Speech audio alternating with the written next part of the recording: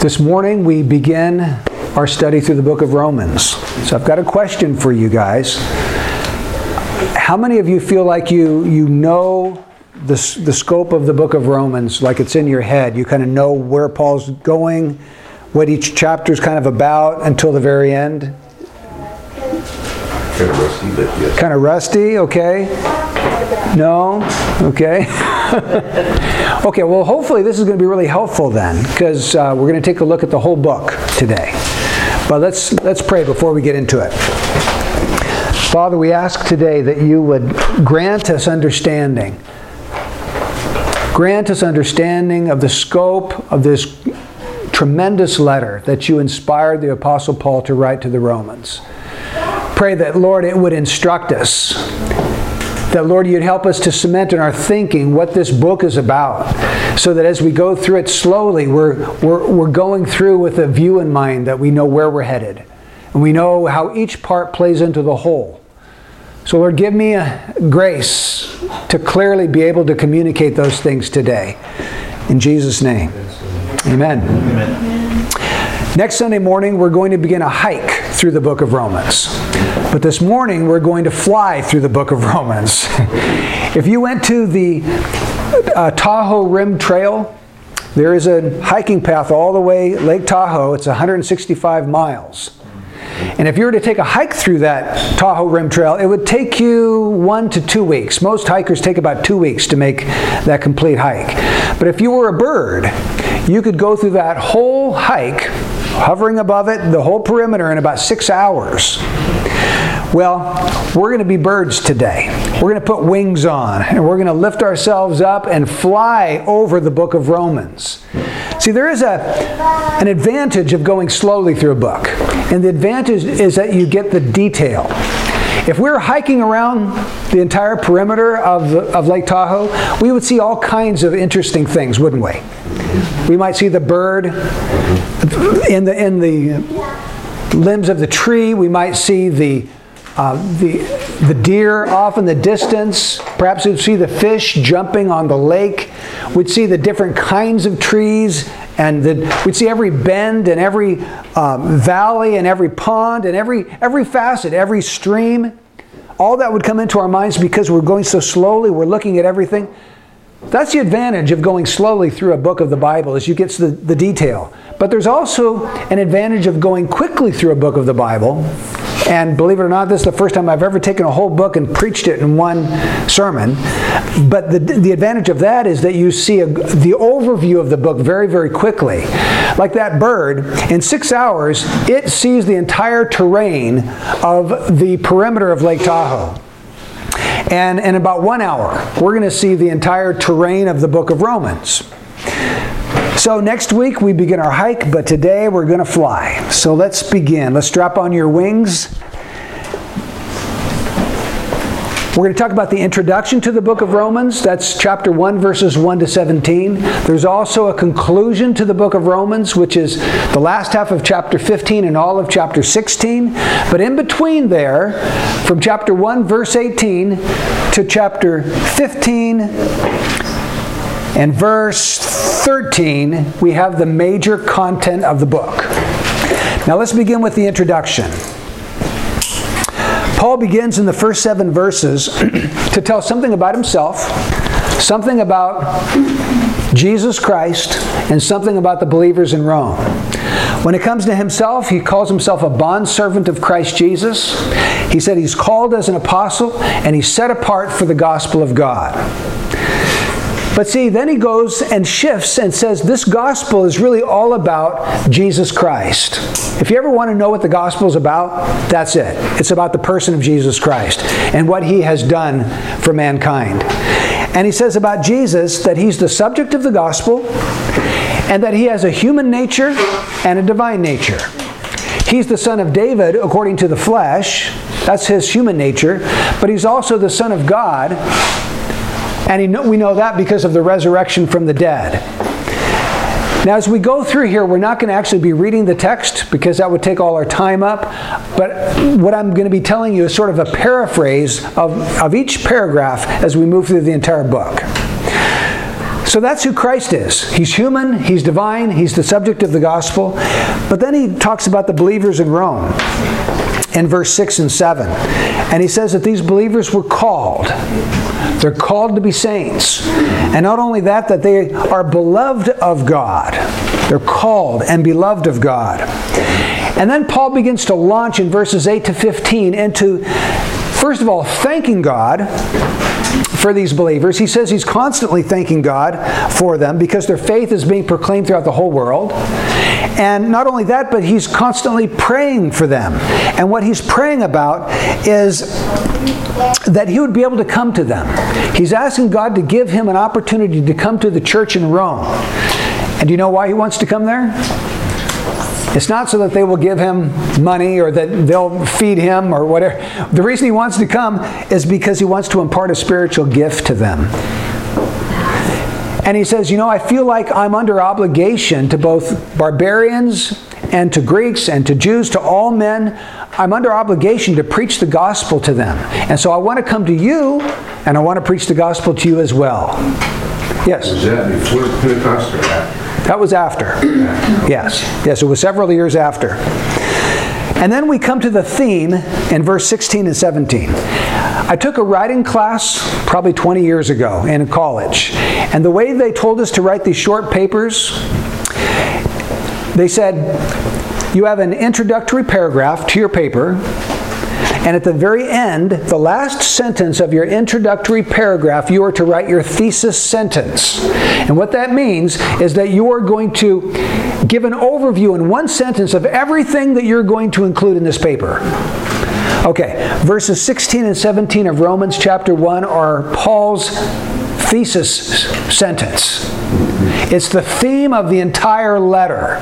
So let's read that. Paul says, I am not ashamed of the gospel, for it is the power of God for salvation to everyone who believes, to the Jew first, and also to the Greek.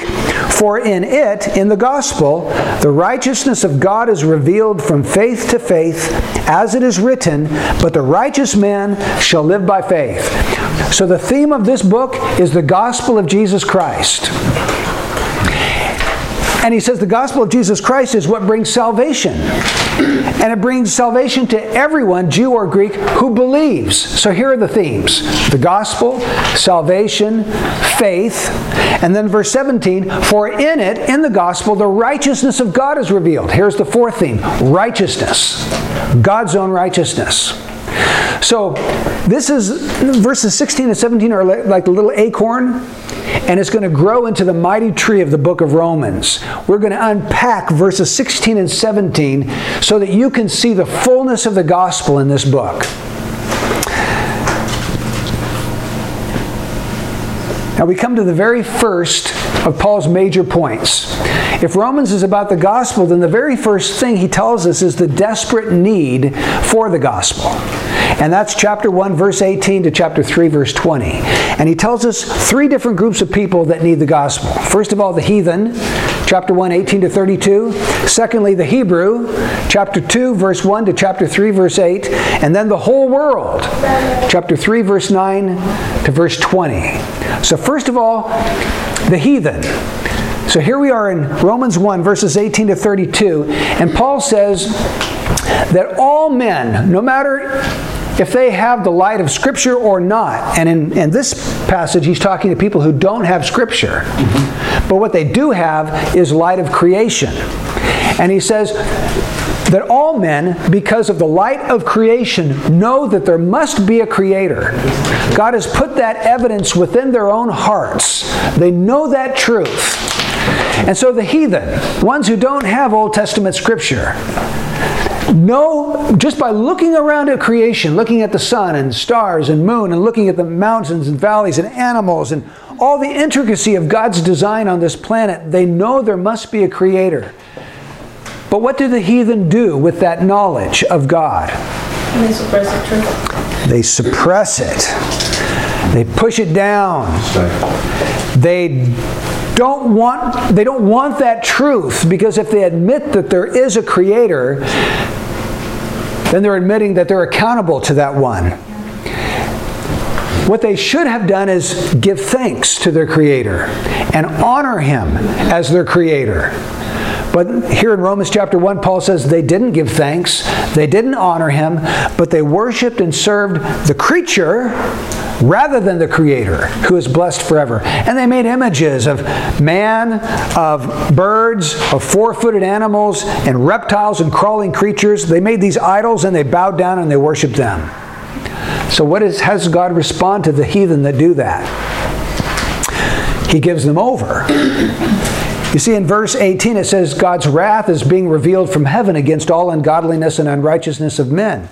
So God reveals His wrath towards the heathen that don't honor Him or don't thank Him, but suppress the truth about Him. How does God respond? He gives them over, verse 24, in the lusts of their hearts to impurity. In verse 26, He gives them over to degrading passions, such as homosexuality.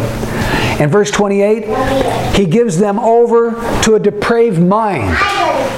So, He gives them over in the lusts of their heart, to degrading passions, and to a depraved mind. And when God gives them over and lets them go their own way, they spiral downward. And so we have a list of I don't know how many sins, like 30 different sins in verses 28 to 32, describing what happened when God gave them over. They just went into sin. So the heathen desperately needs the gospel. This may answer the question, well, are those people who have never heard of Christ, do they really need missionaries to come and talk to them? They sure do, because they're under the wrath of God. Amen. They're depraved. God has given them over. They need the gospel by which they can be saved. But then when we come to chapter 2, Paul tells us the Hebrew, the Jew, needs the gospel too. He says about the Jew that he's judgmental. In verse 1, he says, "Therefore you have no excuse, every one of you who passes judgment. For in that which you judge another, you condemn yourself. For you who judge practice the same things." So here he's talking about the Jew. He says, the Jew judges the Gentile. The Jew looks down and despises the Gentile, but he practices the same things that the Gentile does, and so he's under the same wrath that the Gentile is under. Paul says in this section, in verses 1 to 16, that the Jew's heart is stubborn and unrepentant. And so the result is God's judgment, God's wrath, God's fiery indignation. He says God is going to judge all men through Paul's gospel, and the secrets of their heart are going to be revealed. And that's how he comes to verse 16. Now in verse 17, if we were unclear as to who he's speaking about in verses 1 to 16, there's no question when we come to verse 17, because he begins verse 17 by saying, "But if you bear the name Jew." So we know he's talking about Jews here. Now how did the Jews feel about themselves? How did they identify, what's their opinion of themselves? Well, verse 17 says they relied upon the law, they boasted in God, they knew God's will, they approved the things that are essential, instructed out of the law. They're confident that they themselves were a guide to the blind, a light to those who were in darkness, a corrector of the foolish, a teacher of the immature, having in the law the embodiment of knowledge and truth. So they felt like they were pretty hot stuff. They've got the law, they were the teachers, they weren't in darkness, they had the light, right? They were instructing everybody else. But Paul says in verse 21, "You therefore who teach another, don't you teach yourself? You who preach that one should not steal, do you steal?" In other words, they were indulging in the same sins in different ways, but the same sins that the Gentiles were indulging in. And at the end of chapter 2, he says, circumcision is really not, outward circumcision is really not all that important. He says, the person who practices the law will be the judge of the person who was circumcised who didn't practice the law. The true Jew is not the one who is circumcised outwardly, that which is outward in the flesh. The true Jew is the one whom the Holy Spirit has wrought upon their heart and changed them into a new person. And that's how he finishes the chapter. True Jewishness has to do with the work of the Holy Spirit. Now, chapter 3, verse 1. What would be the logical question that would come to these readers' minds when they've just heard that circumcision really doesn't matter that much? What really matters is whether the Holy Spirit has worked on their hearts. Well, the question would be, well, what advantage is there being a Jew? Why should we be circumcised? I mean, is there any real advantage to being Jew? And Paul's answer is yes, there is advantage. And the advantage, first of all, is in that you have received God's truth, the oracles of God. The Jews had received revelation from heaven in the Old Testament scriptures. And so, yes, there was a great advantage in being a Jew.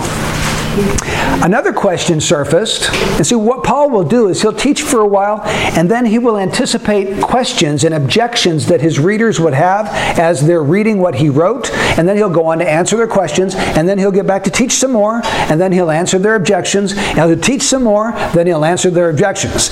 So chapter 3, verses 1 through 8, he's answering objections. Another objection was, well, if my sin just demonstrates how righteous God is in comparison, like he's so much more righteous than me, then why would God judge me? Isn't it unfair for God to judge me if my sin is showing how righteous He is? You see the twisted logic there? And Paul says, no, God forbid that God would not judge.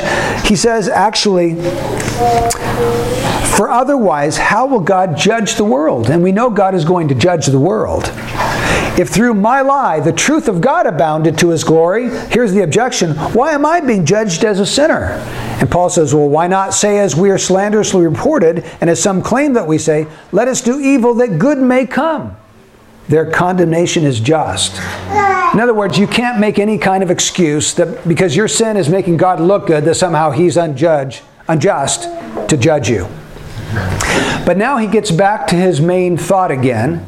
He said that the heathen needs the gospel, the Hebrew needs the gospel, and in verses 9 to 20 he says the whole world needs the gospel. Look how he begins in verse 9. What then? Are we Jews better than they, Gentiles? I'm inserting those words to help you understand what he means here. Not at all. For we have already charged that both Jews and Greeks are all under sin. You see his point? I've already showed you that Greeks are under sin in chapter 1. I've shown you that Jews are under sin in chapter 2. Everybody's under sin. And then he goes back to the Psalms and he begins to quote the Psalms to prove his point. And what he does at the beginning here is to say that depravity extends to every person. Notice the words none and all. As it is written, there is none righteous, not even one. There is none who understands. There is none who seeks for God.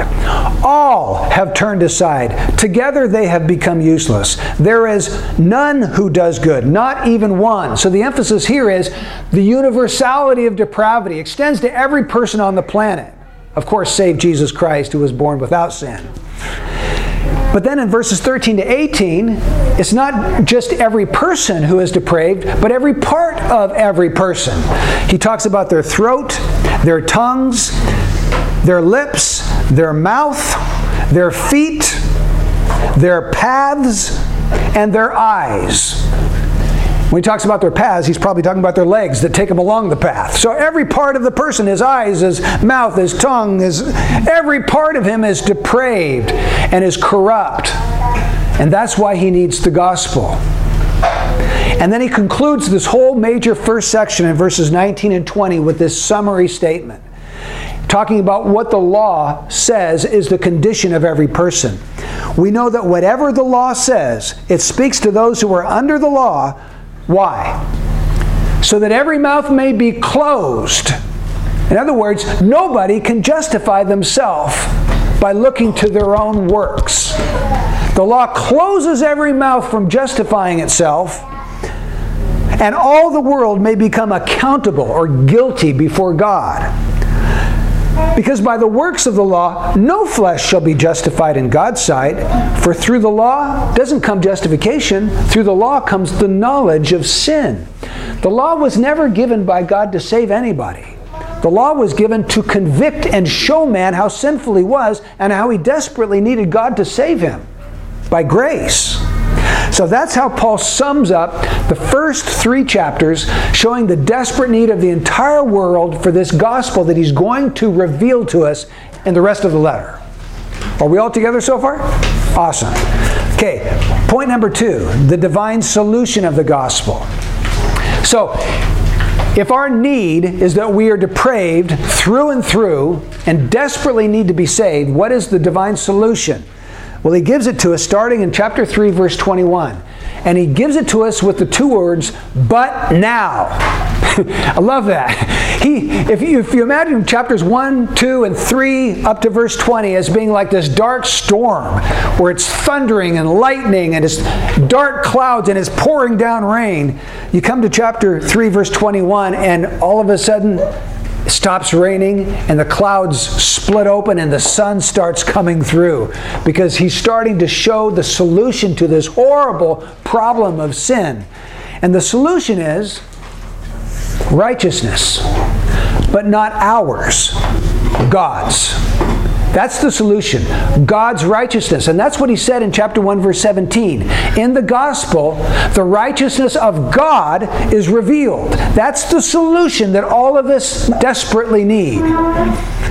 This righteousness was manifested and witnessed by the Old Testament law and prophets. It's not something newfangled. The prophets have been talking about it for hundreds of years, and finally it has arrived in the person of Jesus Christ. Now, what can we say about this righteousness? Well, first of all, as we already have, it's not our righteousness, it's God's. Secondly, it comes to us on the basis of faith, not on the basis of our deeds or our works. Faith. Thirdly, it comes as a gift to us. And I'm getting all this from chapter 3, verses 21 to 24, if you want to check it out. It comes as a gift. We don't earn it. We don't merit it. We don't work for it. It's freely given. And then we also are told that it comes to us in 2 different theological words, redemption and propitiation. Redemption comes to us in verse 24. Propitiation comes to us in verse 25. Now, redemption means to be set free by the payment of a ransom. So Christ has paid the ransom to set guilty sinners free from their sin. The penalty and the power and one day even the presence of sin. That all happened through the redemption of Christ Jesus on the cross. Propitiation is a sacrifice that turns away God's wrath. So how are we able to freely receive this divine righteousness that covers our sin? It comes through the redemption of Christ, and it comes through his propitiation, where as a sacrifice he set aside God's wrath so that we can receive God's mercy. And that takes us to verses 27 to 31 of chapter 3. And in this section, Paul simply asks the question, well, where is boasting? There isn't any boasting in this scheme of salvation. There can't be any, because it has nothing to do with our human works, efforts, achievements, performance. It's all something that God has done. It's God's righteousness given to us freely in Jesus Christ. The only thing we do is believe. Faith is the hand that reaches out and accepts this righteousness for itself. That's it. And faith is nothing of you. The Bible even teaches that faith comes as a gift from God. So this is a divine work. So boasting is totally excluded from the plan of salvation. Now, we get to chapter 4. And in chapter 4, what Paul has just taught us in chapter 3 about how justification is by faith alone, he's going to illustrate in the person of Abraham. And that was important because Abraham was the father of the Jewish nation. And so in order to have clout and authority in his teaching, he goes back to the very first father of the Jewish people, and he says, okay, how was Abraham justified? Was he justified by his works? Absolutely not. In the first 8 verses, he said, Abraham was not justified by works. In verses 9 to 12, he says Abraham was not justified by circumcision. And in verses 13 to 15, he says Abraham was not justified by the law.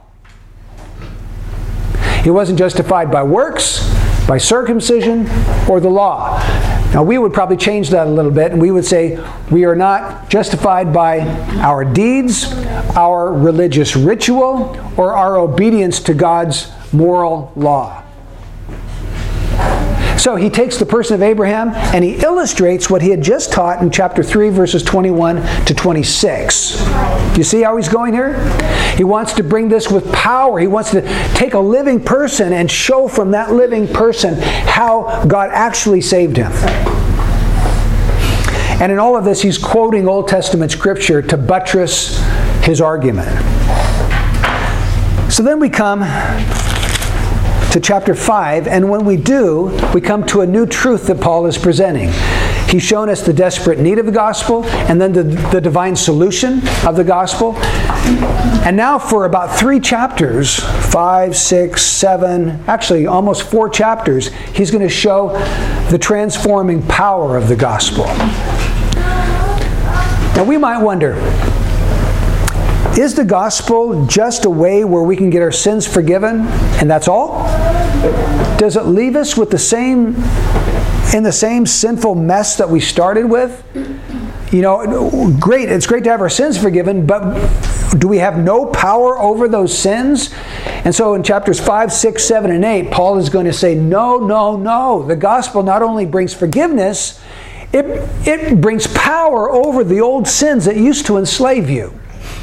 Now, how does it do this? In many ways. First of all, it brings a new joy. And that's Paul's point in chapter 5, verses 1 through 11. He uses the word exult. At least in the New American Standard, it's the word exult. And that word exult means to rejoice exceedingly. It's a triumphant rejoicing.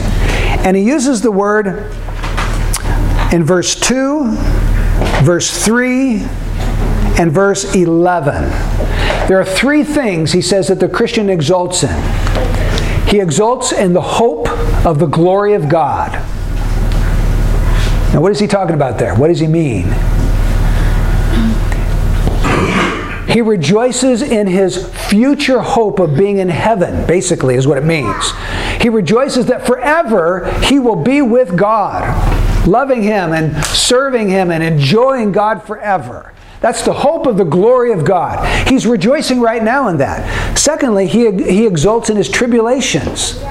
You say, well, why in the world would he exult in that? Because tribulation brings about what? Perseverance. Perseverance brings about what? Proven character. And what does proven character produce? Hope. So we're back to where we started. Tribulations for the Christian prove to him that he is a real believer. And when he realizes that he's a real believer, that gives him even more hope that he's going to enjoy the glory of God forever.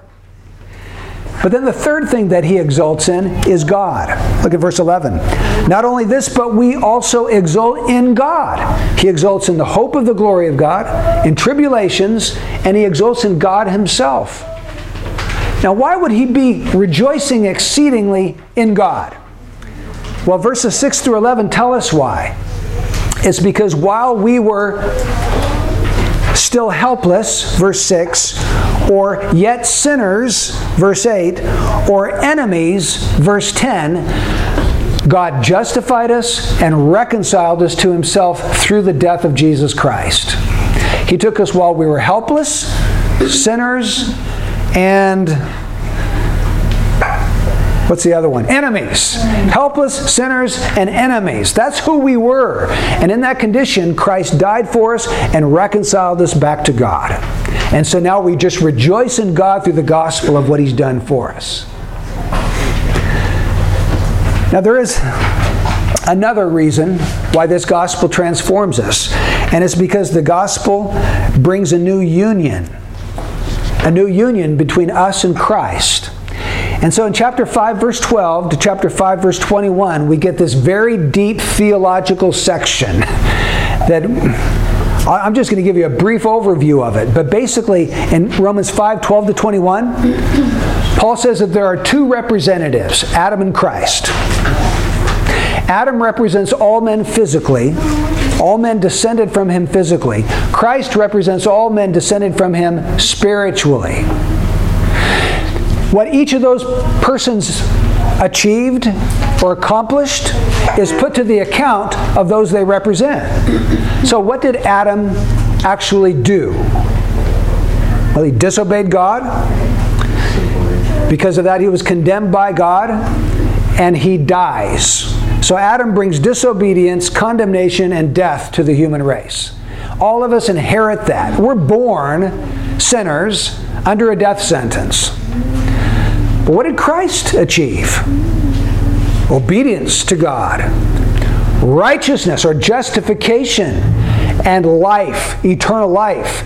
So Adam puts disobedience to our account, condemnation to our account, and death to us. But Christ comes in and he brings God's righteousness, he brings justification, and he brings eternal life. And so the real issue Paul is saying in Romans 5 is, who are you united to? Who represents you? If it's Adam, you're headed for everlasting damnation and death, destruction. If it's Christ, you're headed for everlasting life and glory. But who represents you?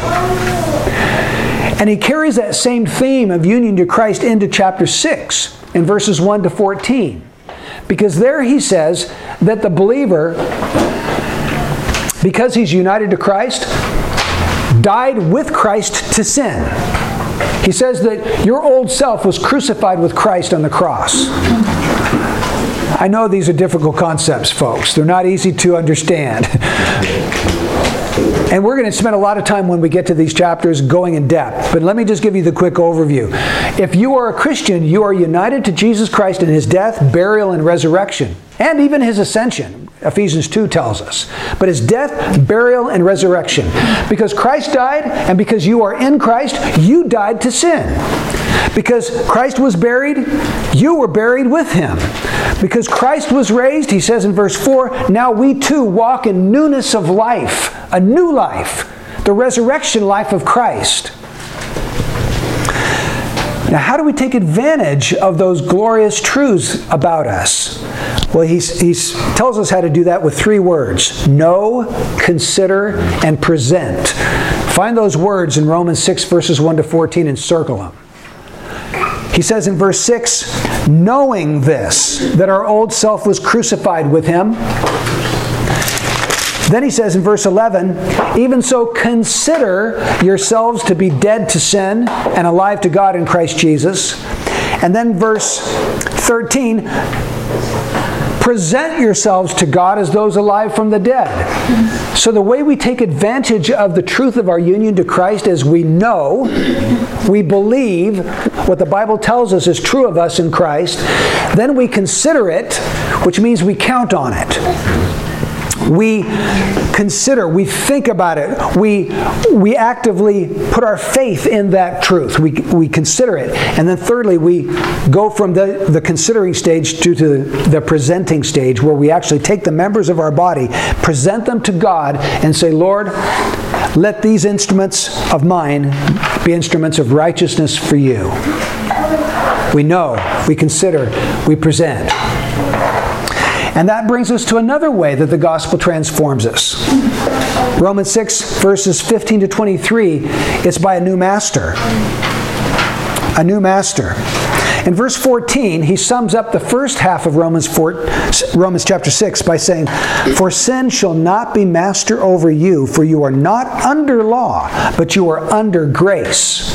Now that word under means under the dominion of. A slave is under the dominion of his master. He's saying, you are not under the dominion of sin anymore. You are under the dominion of what? Grace. That means grace has become our new master, not law and not sin.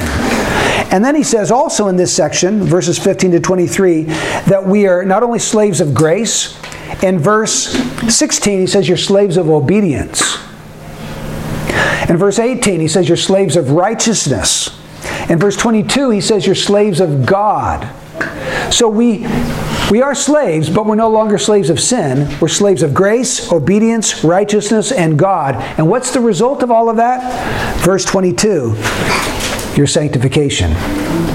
Meaning your continuing conformity to the image of Jesus.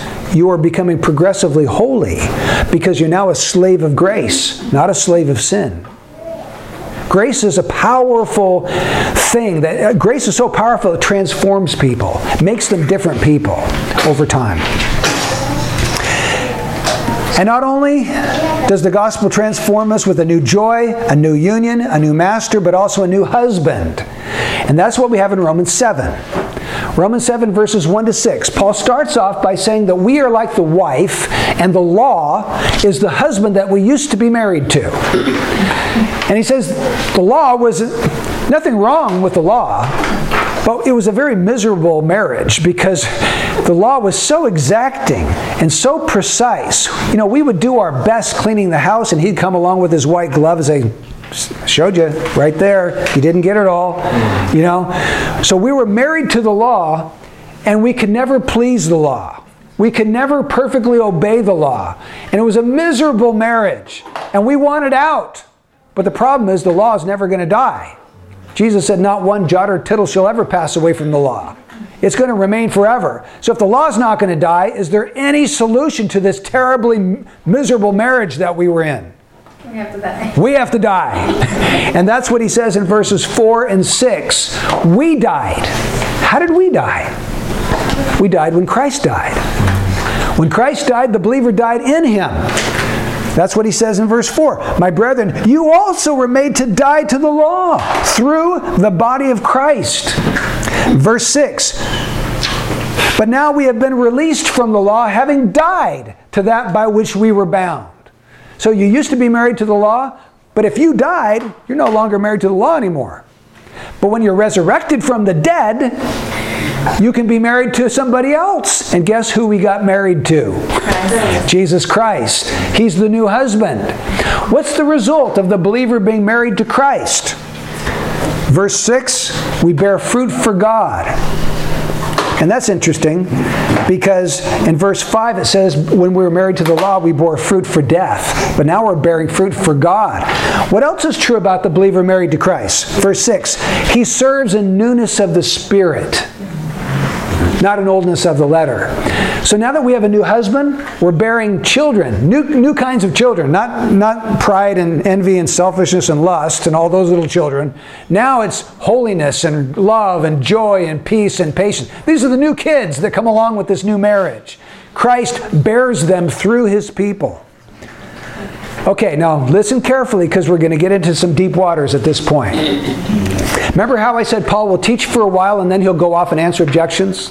That's what he's doing in verses 7 to 25. No, I'm good. In verses 7 to 25, they have questions. And the questions that they have come from verse 5. In verse 5, Paul has linked the law to sin and death. He says, for while we were in the flesh, the sinful passions which were aroused by the law were at work in the members of our body to bear fruit for death. Now a Jew hearing this is going to be stumbled because he's thinking, wait a minute, you're linking this holy law with sin and with death? Are you saying that the law is sin? Are you saying that the law causes death? Because the Jew venerated the law. And so Paul will go on for the rest of the chapter to answer those two questions. The first question in verse 7 is the law sin? His answer is no. And he goes on and explains why in verses 7 through 12. Then he asks the next question. Is the law the cause of death? Do you see how those come out of verse 5? He's just explaining something that he knows they're not going to understand from what he said in verse 5. And then he goes on through the rest of the chapter to explain, no, the law is not the cause of death. My own sin is. Now, commentators and scholars are divided over who Paul is talking about at the second half of chapter 7. You know when he says, the good that I would, I do not do, the bad that I don't want to do, I end up doing, and he goes on and on and on talking about that. They think, who is he talking about? Is that himself in the present saying that he's really a slave to sin and he can't, he never can really do what he knows God wants him to do? Many Bible scholars do believe he's talking about himself in the present. I disagree with that. Amen. I believe he's talking about a non-believer. Amen. And I believe that because chapter 6 says that he's no longer a slave to sin, and then at the end of chapter 7 he says he is a slave to sin. I believe what he's talking about is himself before he was married to Christ. He's talking about the miserable condition he was in when he was married to the law, trying to please it and never being able to actually fulfill the law. And so on and on he will go through the rest of chapter 7 describing the miserable experience of being married to the law before he's actually freed. And that takes us to chapter 8. How does the gospel transform us? By a new power. A new joy, a new union, a new master, a new husband, and now a new power. What power? The power of the Spirit. In chapter 7, verses 7 to 25, the Holy Spirit is not mentioned a single time. He's absent. You come to chapter 8, bang! Almost every verse, the Holy Spirit's coming up. Why? Because now he's talking about what it's like to be married to Christ. He's no longer married to the law. He died. Now he's alive with Christ. Christ is his husband, and now he has the power of the Spirit in his life. And so in the first 13 verses, let me see here. In verses 1 to 14, the Holy Spirit is mentioned 12 times. So he goes from 0 times in the previous chapter to almost every single verse. What does the Holy Spirit do in the life of a Christian? Well, from this text, we're told that he sets us free from the law of sin and death. He enables us to fulfill the requirements of the law.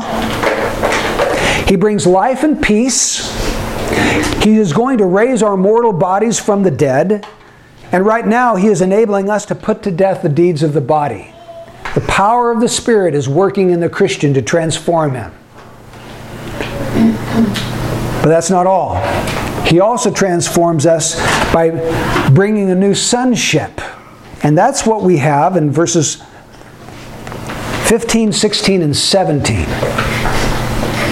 You haven't received a spirit of slavery leading to fear again, but you've received a spirit of adoption as sons, by which we cry out, Abba, Father.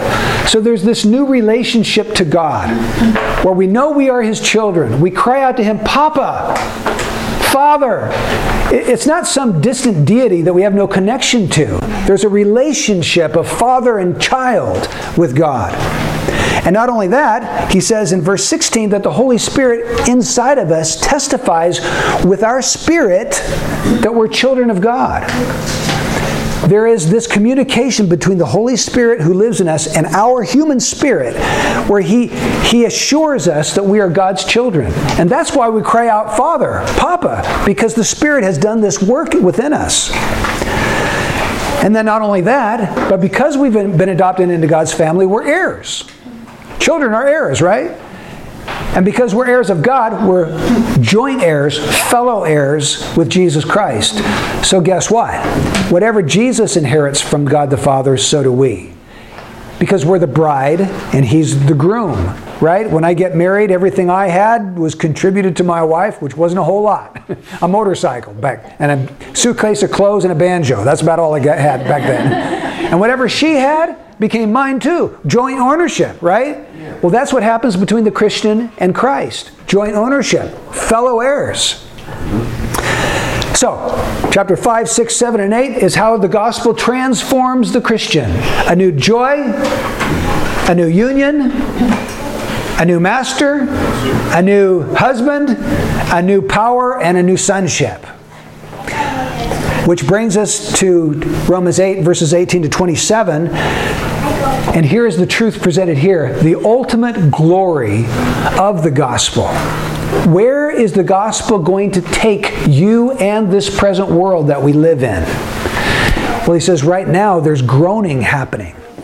The creation is groaning, the Christian is groaning, and the Comforter is groaning. Creation's groaning. The creation was subjected to the curse when man sinned. And so that's why trees eventually will die. That's why animals get sick and die. The whole creation's groaning under the curse of man's sin. But one day that curse is going to be lifted, and the sons of God are going to be revealed who they are. Christians are going to be known. as God's people when Christ comes back, and the present world is going to be restored to a paradise-like condition, like Eden before the fall. Maybe a little bit of Hawaii thrown in, just like perfection, perfect weather, surfing, and beautiful blue. I know, I'm going off on that, but anyway. But you get the point? Creation is groaning because they're under this curse, and they're waiting for the sons of God to be revealed when Christ comes back so that they can be restored. But not only that, but the Christian groans too. It says in verse 23, not only this, but also we ourselves, having the first fruits of the Spirit, even we ourselves groan within ourselves, waiting eagerly for our adoption as sons. What is that? The redemption of your body. He's talking about your body being glorified.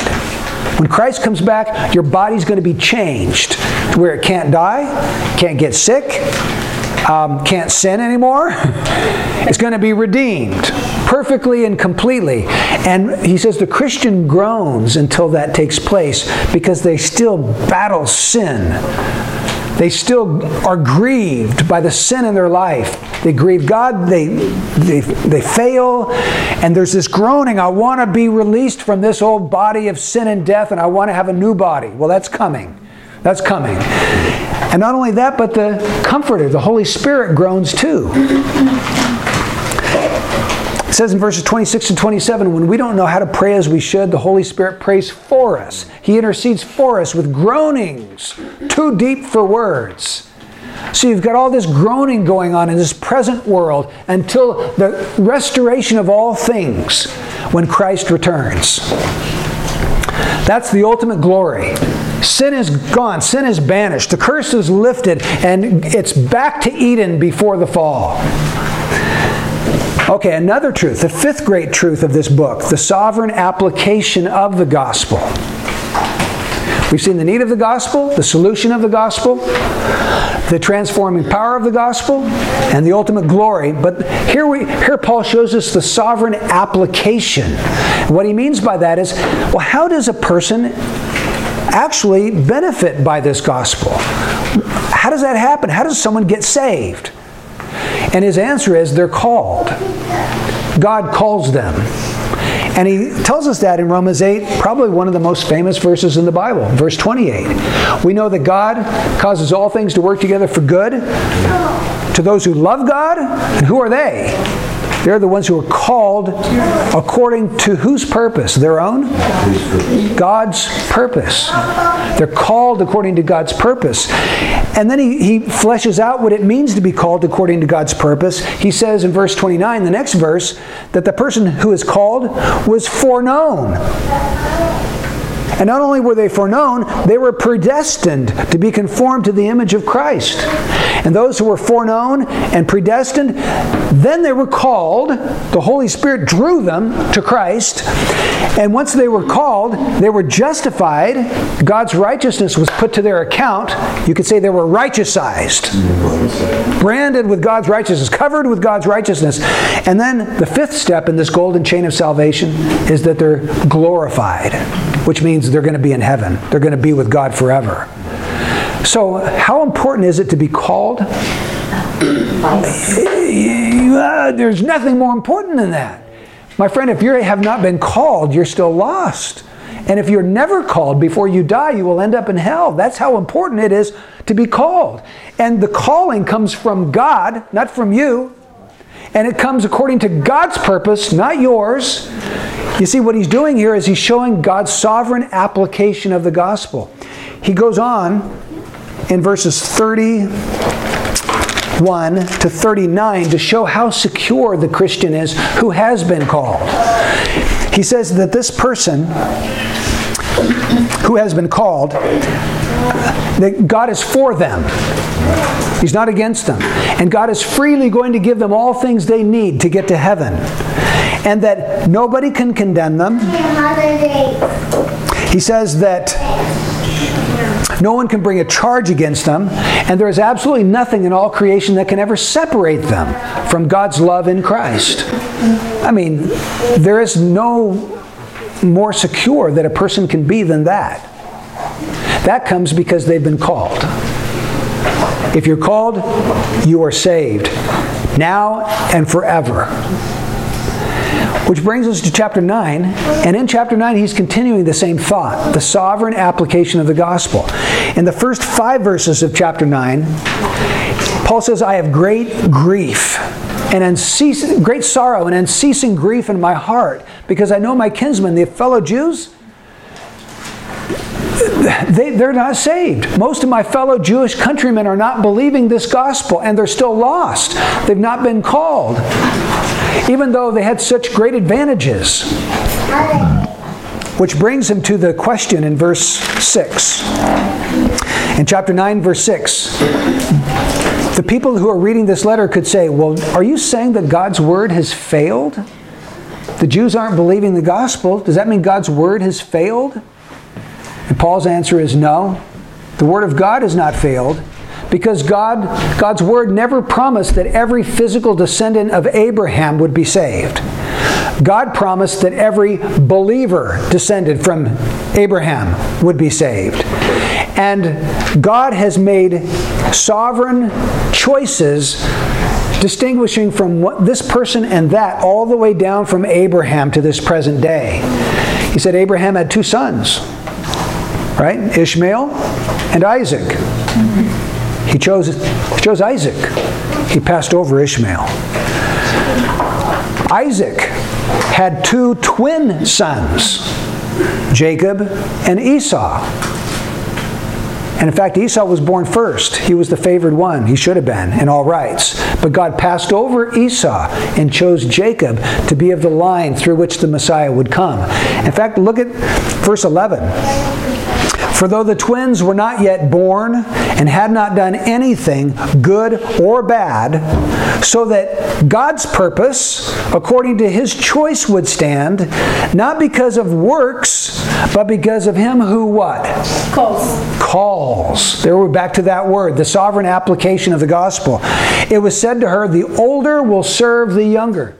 Esau, you're going to serve Jacob. Just as it is written, Jacob I loved, but Esau I hated. In other words, I've made a choice here. Jacob's going to be the one through whom Messiah will come. Esau will not. I'm passing over Esau. I'm putting my special love upon Jacob. Now, what would be the immediate reaction in somebody who heard that? That's not fair. That's not fair. And that's what comes up in the next verse, verse 14. What shall we say then? There is no injustice with God, is there? Is God unjust to choose Jacob and not to choose Esau? Well, what Paul says, he just starts quoting things from the Old Testament. He says, look at your own scripture. When he talked to Moses, he said to Moses, I'm going to have compassion on whom I have compassion. I'll have mercy on whomever I have mercy. It's my decision, not yours. That's what he says. So then it doesn't depend on the man who wills. It doesn't depend on the man who runs. What it does depend on is God, who has mercy. And then he finishes this in verse 18. So then he has mercy on whom he desires, and he hardens whom he desires. Instead of backtracking and backpedaling, he enforces what he said in verses 6 through 13 about the sovereign application of the gospel by quoting Old Testament scripture about Pharaoh and about Moses and showing how God has always been sovereign. Now, the readers are going to have another objection at this point. They're going to say, okay, if all this is predestined, then how can God judge me? How can God hold me accountable if he's already predestined everything that's going to happen? And Paul's response is, who are you to lay the blame on God? He says in verse 20, who are you, O man, who answers back to God? You are a pot. That's all you are. He's the potter. And the potter has a right to make 2 different kinds of pots. He can make a pot for honorable use, or he can make a pot for dishonorable use. He can make a pot that you spit in, or he can make a pot that's a beautiful vase and you put it up for everyone to see and admire. It's the potter's right to do that, right? God's the creator. God has the right to do whatever he wants to do with his creation because he created it. Now, if I created a song right? And I've done that over the course of my life, written songs. I can decide I don't like that one, throw it away, I'm not going to work on that anymore, and start with a new one. Or I can change the song any way I want to, because I'm the author of the song. Well, God is the author of everything that is in this world. He has divine rights to do what He will. And so He has the right to sovereignly apply the gospel to whom He will. And Paul's point in chapter 9 is that God applies the gospel to those He has elected and those He has predestined to be saved. Whether we like that truth or not, I can't read Romans chapter 9 and get any other message from it. God is the potter. Notice how strongly he puts it in verse 22. What if God, although willing to demonstrate His wrath and to make His power known, endured with much patience vessels of wrath, prepared for destruction? And He did so to make known the riches of His glory upon vessels of mercy, which He prepared beforehand for glory.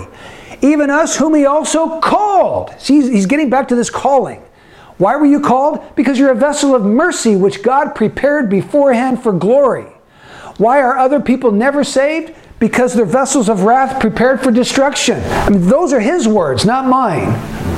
We just have to do business with the truth and just say, okay, Lord, whether I can fully reconcile all of these things in my puny little head, I'm going to accept what you have to say in this chapter. You're sovereign, you're God, and I'm not. So the sovereign application of the gospel is He sovereignly calls out of this world those whom He has elected before time, chosen in Christ before the foundation of the world.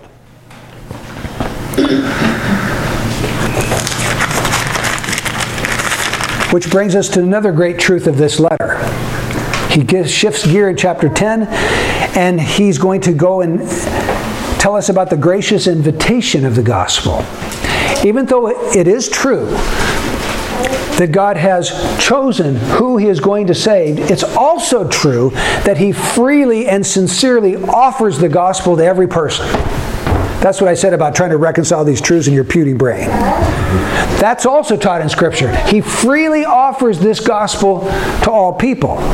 And we see that starting in Romans 9 verse 30, because there we're told that God offers righteousness to all who embrace Christ. And the reason why the Jews stumbled and didn't receive salvation is because they were too prideful to simply receive Christ as their righteousness. They tried to compile their own righteousness. And they stumbled over the stumbling stone. Which brings us to chapter 10. And in that same chapter, Paul says, this is how a person is saved. They must believe in their heart that God raised Jesus from the dead. And they must confess with their mouth, Jesus is Lord. If they'll do that, they will be saved. There's the offer. Salvation is free. Believe in your heart. Confess with your mouth, and it's yours. And in verse 13, he says, everyone who calls on the name of the Lord will be saved. So salvation has nothing to do with a person's own personal righteousness. It has to do with believing, confessing, and calling upon the Lord. And Paul goes on to say, well then, how is this gospel going to be offered to all people around the world? God is going to send preachers. Those preachers are going to preach so that people will hear, and then they will believe, and then they will call upon the name of the Lord to be saved. And he ends chapter 10 by presenting God as someone who's stretching out his hands all day long to a disobedient and obstinate people who will not come to him, but offering salvation. Come, come. And people reject the offer and walk away. The seventh great truth of Romans is the inclusive plan of the gospel. And just like chapter 7, chapter 11 is a deep theological chapter that requires a lot of attention to interpret it. Chapter 7 and chapter 11 are kind of like those chapters that you dread going to because it's going to take some real work to understand those chapters. Well, what does Paul do in chapter 11?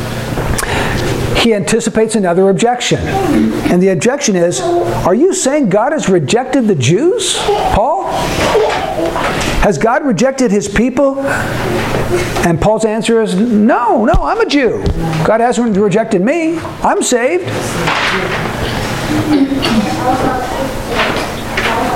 God has not rejected his people whom he foreknew. Do you understand? It's not that he hasn't rejected any Jew, any physical descendant from Abraham, because he did. He rejected Esau, he rejected Ishmael, he rejected lots of unbelieving Jews. But he has not rejected the Jews whom he foreknew. Now, what does that mean? It means God knew beforehand what he planned to do to call them to himself. He foreknew them in that sense. He foreordained that they would be his children. And we know that's what he means because he refers back to Elijah, and Elijah was complaining that there's nobody else left that was faithful to God, and God says, no, I've kept for myself 7,000 men who haven't bowed the knee. Who did that? God kept them for himself, just as God is the one who calls these Jews to himself. Verse 5, in the same way there also has come to be at the present time a remnant according to God's gracious choice. So the Jews, God has not rejected the remnant that is according to his gracious choice, the ones he foreknew. God is going to save all elect amongst the descendants of Abraham. He says in verse 7, what Israel is seeking, it hasn't obtained, but those who were chosen obtained it, and the rest were hardened. Do you see his point? Elect Israel will be called, non-elect Israel will not. They'll be hardened. Which brings us to verse 11. And the next question the reader has is, are you saying that the Jews have permanently and for all time been rejected by God? They did not stumble so as to fall, did they? Have they fallen and will never get back up? Paul's answer is no. God is going to continue to save a remnant of Israel from the cross to the second coming of Christ. Through this church history, this span of time, God is going to continue to save some Israelites. And how will he do that? He's going to save Gentiles, which will move the Jews to jealousy, to want to have what the Gentiles have. That's his point here. That's God's inclusive plan.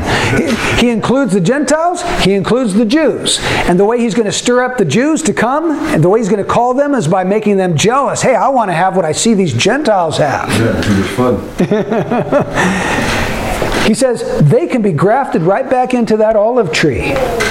They've not fallen, or they haven't stumbled so as to fall in. They have stumbled, but they can still be grafted in if they believe. And God is able to graft them back in again. God is able to call them and bring them into the olive tree. Which brings us to verse 25, which I think is a verse that is often misunderstood. Paul says, I don't want you, brethren, to be uninformed of this mystery so that you will not be wise in your own estimation, that a partial hardening has happened to Israel until the fullness of the Gentiles has come in, and so all Israel will be saved. Some people teach that this verse means that God is going to save every Jew at some point in human history. A lot of them think it's going to be during the tribulation period at the very end before Christ comes. But let's think about what he's been saying through chapter 11. A partial hardening has happened to Israel. In other words, non-elect Jews have been hardened, elect Jews have been not. So it's only a partial hardening. Not all Israel is hardened, only a part of them. And they're going to be hardened until the fullness of the Gentiles has come in. Now, when is that? That's the last Gentile to ever be saved. That's when Christ returns.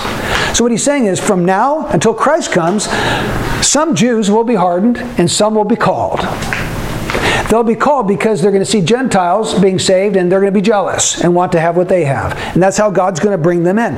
But there is going to be this partial hardening that will happen all throughout history until Christ comes back. So, in fact, he says in verse 26, and so all Israel will be saved. The word so means in like manner, or in this way. In the same way that God saved Jews in the first century by moving them to jealousy, In that same way, he's going to save Jews throughout history until the very end when Christ comes back. And he says all Israel will be saved. Now, who is all Israel? The majority of the The ones from the faith? Say it again. The ones from the faith? Okay. Abraham? He says back in chapter 9, verse 6, they are not all Israel who are descended from Israel. All Israel is not the physical descendants of Abraham. All Israel are the spiritual descendants of Abraham who possess faith in the Messiah. All of those Israelites will be saved. I don't believe he's promising he's going to save every Jew before Christ comes back. I think he's promising that all of those Jews chosen by God will come to faith, and they'll come to faith in the way that the first century Jews came, by being provoked to jealousy. I hope I haven't lost you too badly by this point. I know this is deep and it's hard to keep your train of thought, but do your best. We're up to chapter 12. We've only got one major point left, and that is the practical outworking of the gospel. You see, Paul ends the first 11 chapters with a beautiful doxology in Romans 11:33 to 36, giving God glory and praise for the mercy that he has bestowed. And then he picks that up in chapter 12 and says, therefore I urge you, brethren, by the mercies of God that I've just been describing for 11 chapters, I urge you to present your bodies a living and holy sacrifice. Give yourself to God based on the mercy he's given you. And don't allow yourself to be conformed to the world, but transform your brain, your thinking, by the renewing of that mind as you let the Word of God in. So the believer is to present his body as a sacrifice and renew his mind. In verses 3 through 8, the believer is to exercise his spiritual gifts on behalf of the church. So he is to discover what gift God has given him, whether it's teaching or exhorting or mercy or giving or whatever, and use that gift for the church. In verses 9 to 21, the believer is to love others, to serve others, to bless others, and to be devoted to others, never taking revenge. In chapter 13, verses 1 to 7, the believer is to submit himself to governing authorities. He's to pay his taxes. He's to honor the king, or for us it would be the president. He's to pay his custom dues and his taxes. And then in chapter 13, verses 8 to 10, he is to love one another. In chapter 13, verses 11 to 14, he's to lay aside the deeds of darkness. So he is to make no provision for the lusts of his flesh. He's not to continue on in a life of rioting and self-indulgence and partying and that kind of thing. He is to devote himself to Christ. In chapter 14, verse 1, all the way to chapter 15, verse 13, the believer is to accept other believers who differ from him in non-essential matters. In other words, if you think a Christian should never drink alcohol or wine, and this Christian thinks he has the liberty to drink wine in moderation, those two people shouldn't be judging each other. They should accept one another. These are non-essential issues. Your salvation is not dependent upon whether you have a sip of wine. Now, if you are a drunkard, that's a different story. But if you drink wine in moderation, giving glory to God, thanking Him, and you don't go over the line, then the Bible gives you the liberty to do that. So we ought not judge each other for that. We ought not judge each other for what we eat. Some people think you should just be a vegetarian, others can eat meat. You shouldn't judge each other about that. That's not essential. You shouldn't judge each other on which day you should worship God. Some think it should be Saturday, some think it should be Sunday, some think it should be every day. Doesn't matter. Non-essential. Accept each other. And that's his point. And he goes on for a long time. So this is a big deal in Paul's mind. He's really hammering this home. And that brings him to the conclusion of the letter. In chapter 15, verses 14 to 21, Paul talks about his past ministry, how he had preached the gospel from Jerusalem to Illyricum in the power of signs and wonders, and there was no more place for him to preach. He didn't want to build on any man's foundation, so he wants to go where the gospel's never gone before. And then in verses 22 to 33, he talks about his future ministry plans. Do you remember where he wants to go? Spain. He wants to go to Spain. And he wants to come to Rome, hoping that they will send him on to Spain. Maybe they would give him some provisions that he will need, food, clothing, whatever he's going to need for this next leg of his journey. So he's coming to Rome, hoping that they're going to send him on to Spain. And then in chapter 16, Paul gives his greetings to all the different people there in Rome. And he not only sends his own greetings, but he sends greetings from people who are with him, including his secretary, who's been writing this whole letter, Tertius. I find that just a little amusing. In chapter 16, 22, I, Tertius, who write this letter, greet you in the Lord. I'm here. I haven't talked about myself the whole time, but I've been writing this letter. So he sends his greeting. And then Paul winds up the entire letter with a summation in verses 25, 26, and 27. Another doxology. We've got one doxology at the end of the doctrinal section and at the end of chapter 11, and a final doxology at the end of the entire letter in chapter 16. And this doxology brings all the various strands of doctrine that Paul has been laying out in the letter. And he speaks of the gospel again one final time, and he gives all worship to the only wise God through Jesus Christ, his Lord. So there's the book of Romans in a nutshell. That's where we're going with this book. And if it teaches us anything, it teaches us the glorious mercy and grace and love of God towards sinners. That's what the gospel is all about. And it teaches us that we can be transformed by the power of the Spirit and by His joy and by union to Christ and by our new husband and by the sonship that He's given to us. All of those wonderful truths are right now in transforming our lives, making us new people. But the ultimate question comes down to, have you been called? Has God called you? If He has, He's given you a new heart. A heart that loves Christ, and a heart that hates sin and wants to be through with it. And if that's true of you, rejoice this morning. Because the gospel is for you. God is for you. He who did not spare His own Son, but delivered Him up for us all, how shall He not with Him freely give us all things? Let's pray. Lord, how we thank you for the great breadth and depth of this letter by which we see your great love and mercy and compassion towards us in Christ. May we be saturated with the truths of Romans, Lord, as we work through it week by week. May it work its way into every heart at the bridge. May it be transformative, Lord, that we would find ourselves changing and becoming sanctified. In Jesus' name, amen.